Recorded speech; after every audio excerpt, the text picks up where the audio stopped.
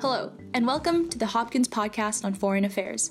My name is Julia, and today I am joined by Amanda and a new co-host on the podcast. Hi, I'm Fabiana Corsi Mendez. I'm a public health major at Johns Hopkins University, and I'm so happy to be on the podcast. Refugees and displaced persons are particularly vulnerable to COVID-19. Many live in densely populated camps with minimal sanitation. The Kutupalong refugee settlement in Bangladesh, the world's largest refugee camp, saw its first confirmed case of COVID-19 in May, exposing already extremely vulnerable Rohingya refugees and local Bangladeshis to the deadly virus. This podcast will look at how COVID-19 has affected refugees in Bangladesh. Manish Kumar Agrawal has been working in the humanitarian and development space for over 18 years. In the past, he has served as a program coordinator for Oxfam and an emergency officer for UNICEF. He currently serves as the International Rescue Committee's country director in Bangladesh, where he coordinates the organization's efforts with regards to refugee response. Welcome, Manish. Thank you so much for joining us today. Pleasure to talk to you too. Thank you so much. So we'll just get started with our first question. Can you give our listeners a broad overview of the current state of affairs regarding how COVID-19 has affected refugee camps in general? Well, if you see the refugee camps across the world, at this moment, we have over 70 million displaced people across the world, out of which close to 26 million people are refugees, which means they are not in their home country, they are outside, they have fled. And most of the time, if you see that the major refugees which fled from Syria, Afghanistan, and South Sudan, so these are the three countries from where you have highest number of refugees, and then of course followed by Somalia and then Rohingya refugees from Myanmar. So this is, you can imagine the big numbers of refugees across the world. And most of the time, these refugees are living in very congested camps where population density is very high. And that's where I would like to talk about COVID-19, because, COVID-19 has really affected the refugee camps massively because the population density is high. And one of the mitigation measures, especially when we are in the community-wide infection stage now, where social distancing and health and hygiene practices are critical.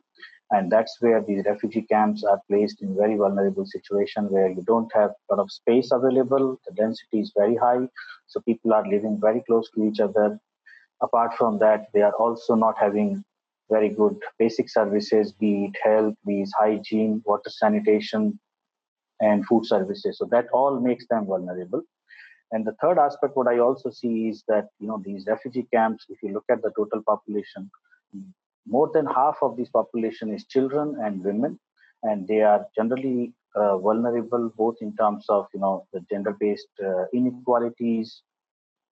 So that's where, they become more vulnerable. Great. And we know that you're the country director for the International Rescue Committee in Bangladesh. So we were wondering if you could talk specifically about the refugees in Bangladesh. How many are there? Why are they there? I believe that most of them are from the Rohingya population, correct? Yeah. So they are all Muslim people who came from Myanmar, and Rohingya crisis is not very new in Bangladesh. In fact, Bangladesh has been hosting the Rohingya population coming from Myanmar since 1970. So it's close to 50 years old crisis. The difference is that in 2017, we had the largest influx of Rohingya population coming from Myanmar to Bangladesh. So exactly 25th of August, when they faced extreme violence in Myanmar. And as a result, they had to flee from their homes to Bangladesh, which is the nearest country. So roughly 800,000 plus people that time around 25th August 2017, they fled to Bangladesh. And of course, there were a couple of hundreds of thousands people who were already living here. So as of today, we have around 1 million Rohingya refugees in Bangladesh, and all of them are hosted in the coastal districts of Cox's Bazar, which is one of the districts in Bangladesh. And in fact, Bangladesh also hosts world's single largest refugee camp, which is situated in a place called Kutupalong, where more than 600,000 people live in that camp, a single largest camp. And just to also tell you the gravity of the situation, this camp is hosting refugees with the density of 40,000 to 70,000 people per square kilometers. So, could you speak to how the International Rescue Committee is adapting its programs, particularly to the COVID-19 crisis? Yeah, so COVID has impacted Bangladesh in general, but also Rohingya refugees greatly. One, as I mentioned already, that the population density is very high. Plus, this is a bit of new virus, so not people don't have much knowledge about it. So IRC, International Rescue Committee, work very closely with the government authorities as well as the UN bodies and other NGO community. So when the COVID situation started in March, we were continuously monitoring the situation. And sometime in April, together, humanitarian community along with government made a decision to reduce the humanitarian footprints in Cox's Bazar, particularly in the Rohingya camps. So the activities have been reduced down to only critical activities, which primarily includes water sanitation, hygiene, health, and food support, and also communication activities, particularly to primarily to raise awareness among the Rohingya community. So IRC is also following the same guideline, which were produced jointly by all actors. And currently, we have reduced our program, so we are also aligned with these critical activities which I mentioned.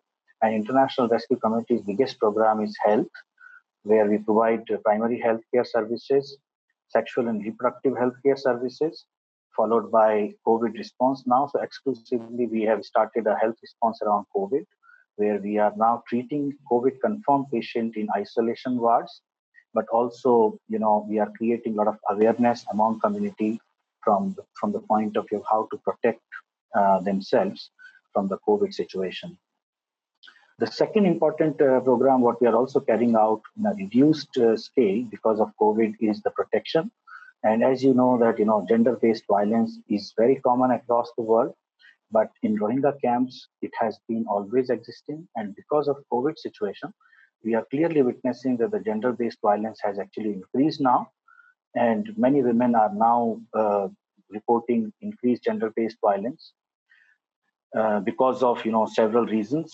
And of course, one of the reasons is that many Rohingya volunteers who were previously engaged as a volunteer with several humanitarian organizations, and because of reduced humanitarian interventions, many of those Rohingya volunteers have lost their volunteer job, and as a result, there is no income at all.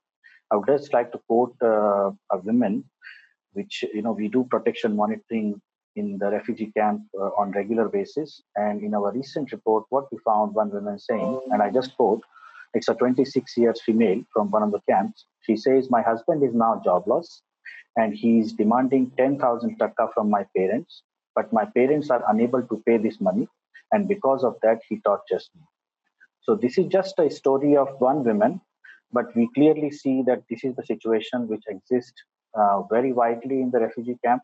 And IRC team is trying to manage many of these gender-based violence cases, but also providing psychosocial support to these women who have faced those tortures. Apart from that, we are massively engaged in community awareness, so especially in Rohingya communities, and we are providing them different messages how to protect.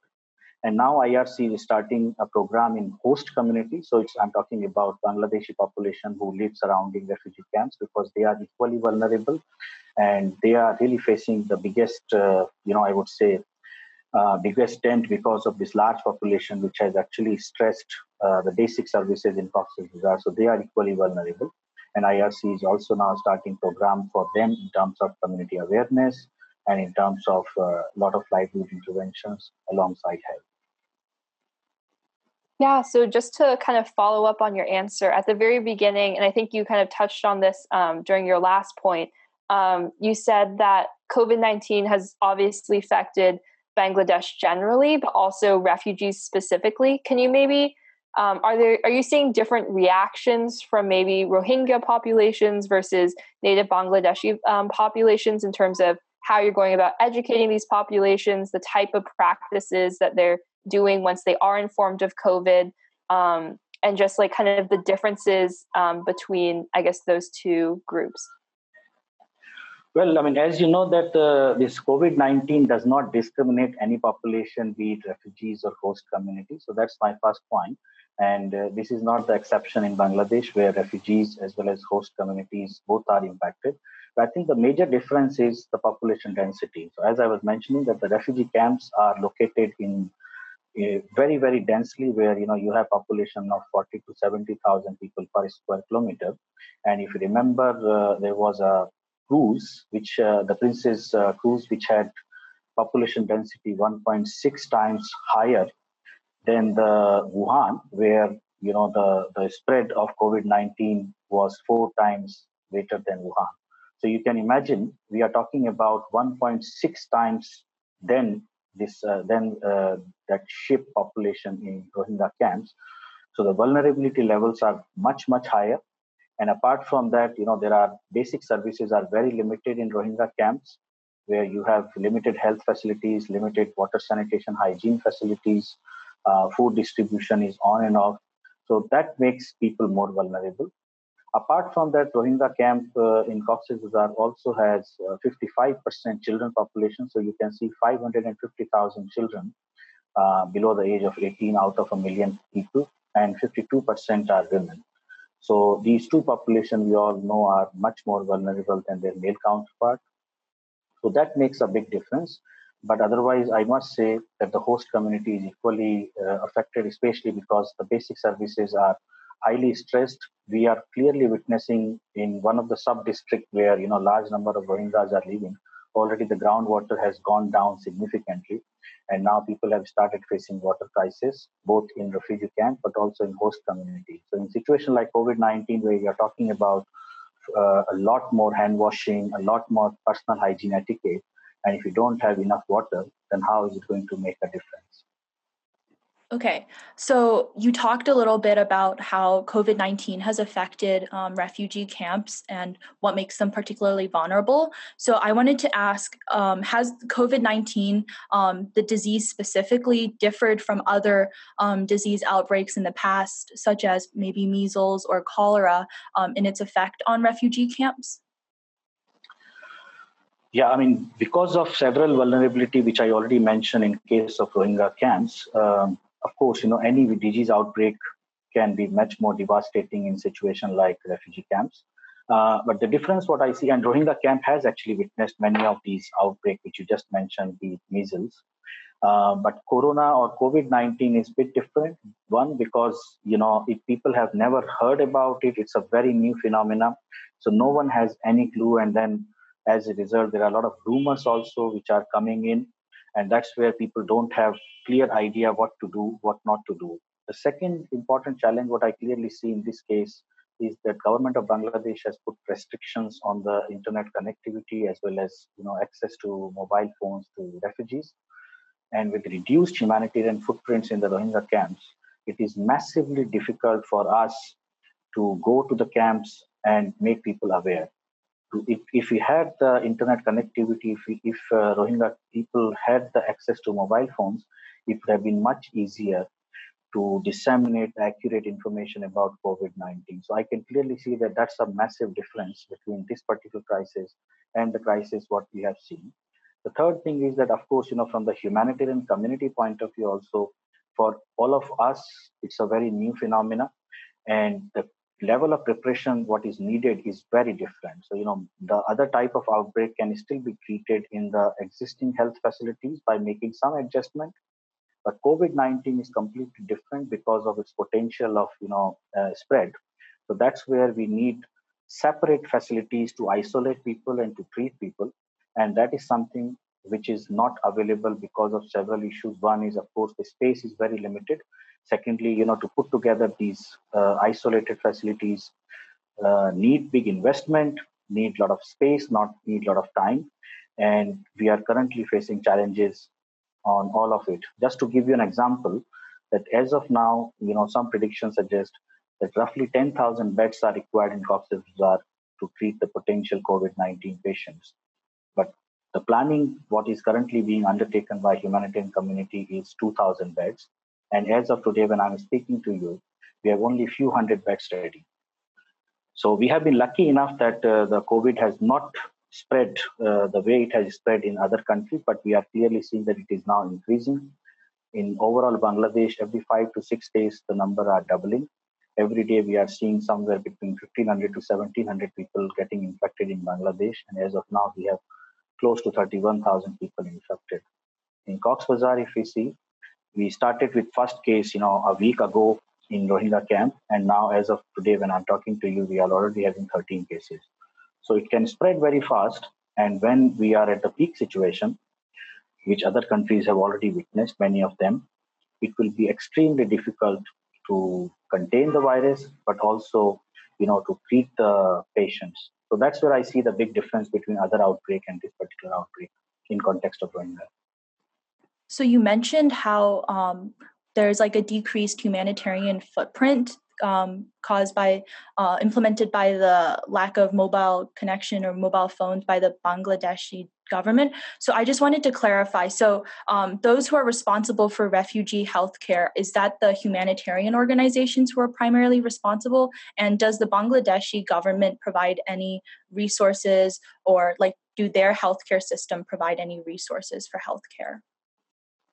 So it's a joint effort actually under the leadership of Government of Bangladesh, and they have a dedicated agency in Cox's Bazar which is called Refugee Relief and Repatriation Commission. So they are the one which leads, and then we have a full-fledged system which includes UN as well as the international and local NGOs. So I must say that the Government of Bangladesh, UN, together with local NGOs as well as international NGOs, they all are making efforts. And when it comes to health, of course, these are, together we bring all the services. So, of course, government also bring different type of services in terms of their own staff, but also providing, coordination support, making sure that, law and order situation in the camp is governed properly. So they have, they have recruited camp in charge for each camp, whose role is to make sure that each agency work in the camp, they work in coordination with other agencies, and then all the needs are met. So that's where I see the Government of Bangladesh role. But UN and international and national NGOs, they bring direct service delivery support. So like for International Rescue Committee, we already have 4 health clinics, which runs 24/7. And we are now putting together a COVID-specific hospital, which will have 60-bed capacity to just treat the patient. We are also putting together mobile medical teams because, it's going to be very, very difficult when we reach to peak to treat everyone in the isolation wards, because not everyone will be that in severe situation. We all know that large number of people will still have mild to moderate symptoms, and they might need different type of support. So for that, we are putting together mobile medical team to treat them in home, because the health facilities will be overburdened in the peak situation. So just to summarize the discussion, the humanitarian community that includes UN and local and international NGOs, they provide the direct service delivery when it comes to health, and government being a lot of coordination aspects from the civil surgeon office, which is the Ministry of Health, and law and order situation. And so, as we know, a cyclone has recently devastated the area of Bangladesh and India as well. How has that impacted the refugee camps, and how is the IRC responding to this crisis in particular? So with regards to Cyclone Amphan, which had a landfall day before yesterday on 21st of May, first in India and then in Bangladesh, we were lucky enough that Cox's Bazar, where close to 1 million Rohingya refugees are living, was not on the direct path of the Cyclone Amphan. So it actually had a landfall in southern and southwestern part of Bangladesh, where Rohingya refugee camp does not exist. But still, as a result of this cyclone, there were heavy wind and heavy rain, which was witnessed in the refugee camp as well as in wider Cox's Bazar. But we have done a rapid need assessment of the situation, and we did not find any significant impact on the Rohingya camps. One, because the impact or the Cyclone Amphan was not directly hitting this place, but two, there has been a lot of preparedness efforts conducted by both government and other larger humanitarian community over the last 2 years, because the Rohingya refugees are living since 2017. So there has been massive investment on the preparedness aspect to cyclone. which is very common phenomena in Cox's Bazar as well as in wider Bangladesh. So people were generally prepared, and they have faced, last year also two cyclones, if you remember, Cyclone Foni and Cyclone Bulbul, which was in 2019. So this has actually familiarized people. So preparedness level was a bit high, and as a result, there was hardly any impact in Cox's Bazar. So I had a question kind of about how the IRC responds to emergencies generally. So like we talked about the cyclone and how you guys were obviously tracking that and monitoring that, and luckily it didn't hit the Cox's Bazar region. But then also we talked about like the pandemic and COVID-19, how like that was kind of an emergent situation throughout the world. So I'm just curious, do you find that your own role has kind of fluctuated during these emergency situations? And do you find yourself kind of taking on new responsibilities? And I guess, how is the organization, and perhaps like as a country director, like you have been kind of responding to these situations? Yeah, so it has actually changed. As you know, COVID-19 has impacted the entire global community. So Cox's Bazar, Bangladesh is not an exception. And we clearly see there has been massive changes in the way we operate and the scale at which we operate. So just to give you an example, that IRC currently has around 450 staff and 500 volunteers, so altogether 950. And because of COVID situation, the reduced number of interventions, reduced services, we had to also do a revised workforce planning, where now we are operating at 50% capacity because movement to camp is restricted from the point of view of reduced exposure to the staff, but also reduced exposure to the Rohingya community themselves by our staff. So we are now operating at 50% capacity, and that is putting huge amount of strain to the team. And that's where I see, as a country director for IRC, how to make sure the duty of care which IRC has towards its staff in terms of protecting them from this crisis. So we had to switch the gear and immediately start procurement for the personal protective equipment for the staff. So now we have provided the PPEs to all the staff. In terms of transport, we are again using the same car for half number of passengers. So like earlier we used to transport 10 people in a car. Now we are transporting only 5 people in a car. So it has also increased the cost of the operation. Then from program side, as I mentioned, that we had to immediately switch our gear to start the operation on COVID response. So now establishing a separate hospital for isolation and treatment of the patient. So that was a big change which we had to immediately introduce. And then the protection activities, which are absolutely critical and really concerning, as I mentioned, that the gender-based violence is increasing. So one of the adaptation what we did was that because we can't send several staff to the camp, it was good that we were already training a lot of Rohingya volunteers as well as Bangladeshi volunteers who have been working with us for the last over a year. So they are now taking charge on the ground, and they are now trying to do all the work which our staff were doing earlier on the ground. So now our staff are providing more remote support to them, and these volunteers are on the front line, and they are collecting all the information and providing IRC to design its interventions. To all those, as I mentioned, several things, I think what we are also finding it challenging is that how to rapidly scale up this whole response, given that COVID situation has just started picking up in Bangladesh, and we are clearly expecting a peak situation coming in next couple of weeks or a month. And that's where I think the effort what IRC as well as others are doing are not enough. And we need to really scale up this response massively. And that's where we are looking at now the donors, the developed countries to provide support to Bangladesh as well as Rohingya camps, so that we can immediately scale up, the isolation wards, we can immediately scale up the protection activities, and we can meet the needs. The other important change what we also made is the education. As I mentioned, 55% children in the Rohingya camps are children community.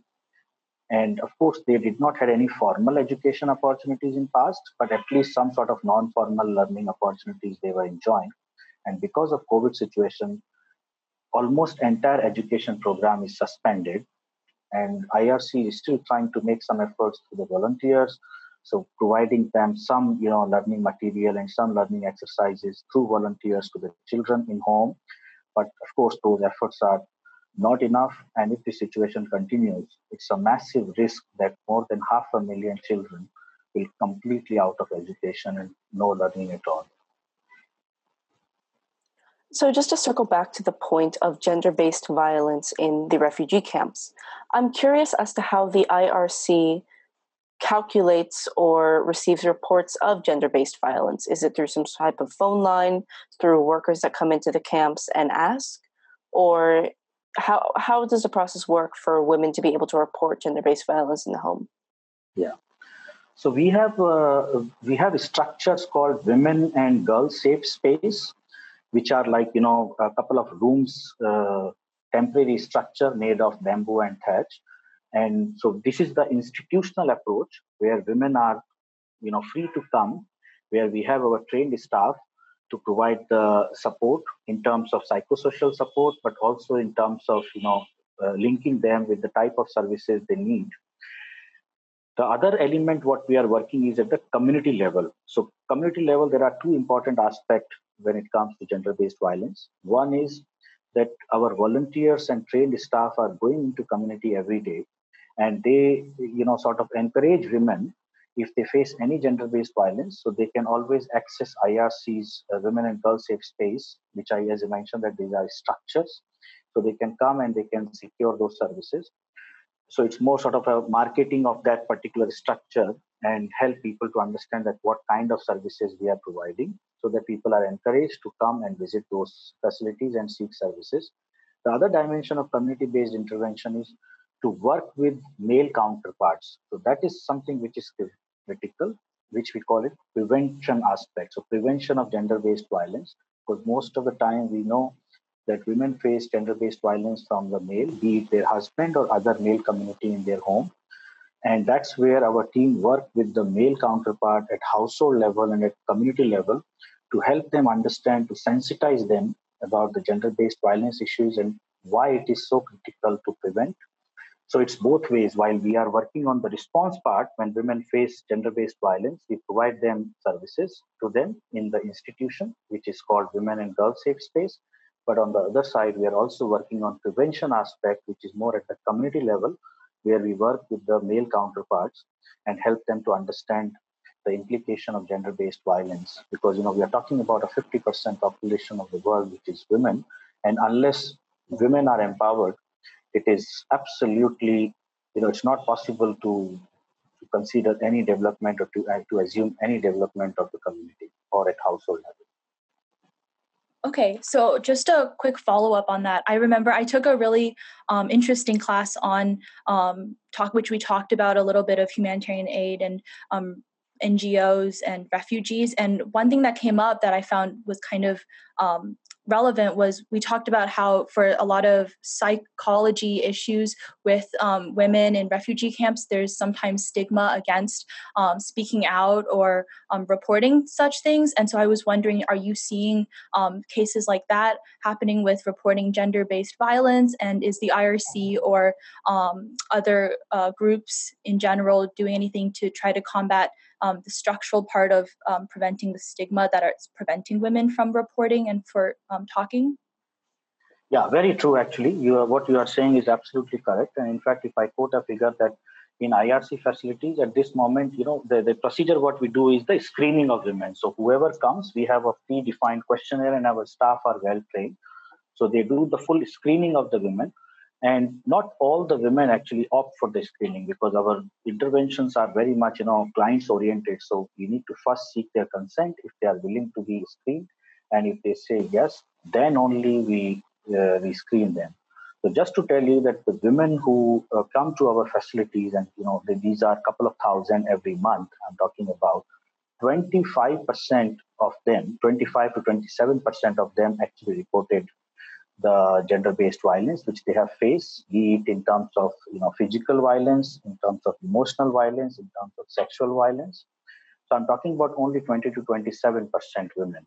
So this essentially means that many women are not coming forward and to report these cases because of course, as you have rightly mentioned, the stigmatization, or there is potential further risk where the male counterpart can further increase the violence.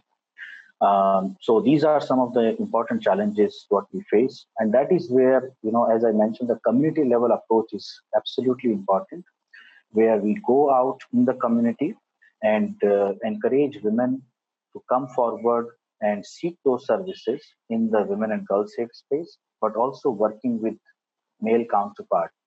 And then the other dimension is what makes trust of the women, because trust and comfort level is very important when it comes to the issues like gender based violence. And that's where how trained our staff are, the way they behave with those female clients. The confidentiality and privacy is extremely important, because once women share those information, they definitely expect that all those information remain confidential. And so that's where I think we follow. We have our international protocol, and IRC is known worldwide for its gender-based violence. So we have international standards which all our staff are trained on, and then they follow whenever they are managing any of those gender-based violence cases. And just to tell you last thing, before COVID, I said 25 to 27%, but in COVID situation, the number has gone high, and now we are seeing around 30% female. They have reported that they are facing gender-based violence. So you mentioned your gender-based violence initiatives. Earlier, you mentioned your education initiatives, all, of course, extremely important work that the IRC does. But I'm curious, how has international attention has shifted to COVID and labeling that kind of as an emergent situation, how has international aid or the work with international organizations changed in terms of prioritizing maybe different programs, maintaining the important programs like gender-based violence ones, while still, I guess, dealing with something like a pandemic? So there has been some shift, I would say, because of COVID. Of course, as I was mentioning, a lot of program activities were suspended or reduced. But when it comes to the attention from the donor community, I would say the efforts or the attention is still very, very limited, because the overall funding, what we see in Cox's Bazar, and there is a tool which we call Joint Response Plan, which is basically to identify the overall need for a calendar year. So I'm talking about 2020, which starts from January to December. And normally, in last couple of years, since Rohingya crisis started in Bangladesh in 2017, we see these joint response plans were funded like somewhere between 60 to 65%. And I'm saying, regular time. Now in the COVID situation, we are still not seeing, donors coming up aggressively and putting their resources. And that is something which is really worrisome for us, because this is the critical time for us to get prepared to face the peak situation, which might come in next couple of weeks. And as I mentioned, an example of the number of beds, what we are talking about is 10,000. And at this moment, we have few hundred beds. So which is no way enough. And that's where we clearly see there is a need, massive need for donor communities and developed countries to come forward and to provide support to meet those needs. The second thing what we are also seeing is that the personal protective equipment or staff well-being, which is very critical and concerning, because if your frontline humanitarian staff are not confident, they won't be able to provide those services. And that is where I think the massive need of PPE, which has to be met, not only, of course, there are a lot of effort happening in Bangladesh by government, other agencies, but that's where, again, we would like to, have the attention of all the people, especially, sitting in the donor countries.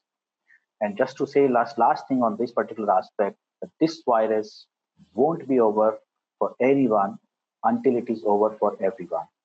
So we are not talking about Cox's Bazar, response or any other response, but we are talking about that global community has to come together to address this crisis everywhere.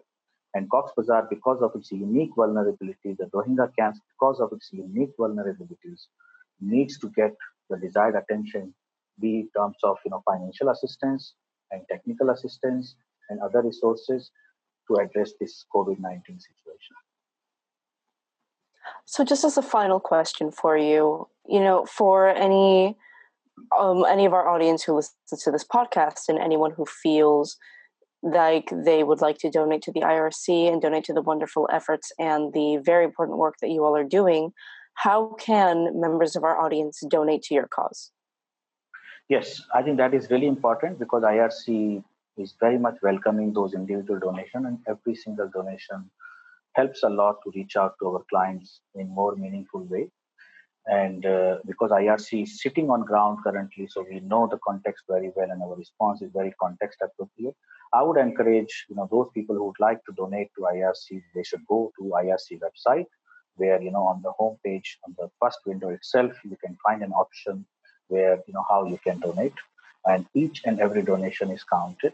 And IRC, just to also tell you that almost we spend around 85% of the total resources on the ground towards the program, and it's the 15% which generally covers our operational and other administrative costs. So very much welcome for any donation, because every penny counts, and especially in a situation like COVID, where the immediate scale up of response is critical, we would encourage and we would welcome every single donation, which can be made on IRC website. Yeah, and I really just want to second that to our listenership. If you feel called to act, please donate. And like he said, the IRC is not just a group that kind of swoops in and is fixing a emergency situation. They are really an organization that is fully immersed in the issue of refugees. And like you said, you guys are really doing amazing long-term sustainable programming that's really helping so many people. Yeah. Thanks a lot. Thank you so much for coming and talking with us. Before we end, is there anything that you wanted to add that we didn't get a chance to touch on for our listenership to know? I think that my last message is, of course, for all the listeners that, this is a global pandemic. So we all need to work together on this crisis. And as I said, that this pandemic, this disease does not discriminate anyone. So every human being is important. And our job as a humanitarian organization in IRC is to save lives, especially for those people who live in difficult situations like Rohingya camps. And our team is on ground, working very, very hard day and night. And any support in form of financial or any other form of assistance would be highly welcome. So I would encourage your listeners to go out immediately after this, when they listen to this interview, on the IRC website, where you can see on the right side there is a box called Donate, and feel free to donate there. Thank you very, very much. Nice to talk to you. Don't forget to rate us 5 stars and leave us a review wherever you're listening to this podcast. You can also follow us on Twitter, Facebook, and Instagram at Hopkins POFA. That's Hopkins POFA, where we share updates and articles that expand on podcast topics and international affairs. And of course, to donate to the International Rescue Committee, you can visit help.rescue.org. Thanks for listening.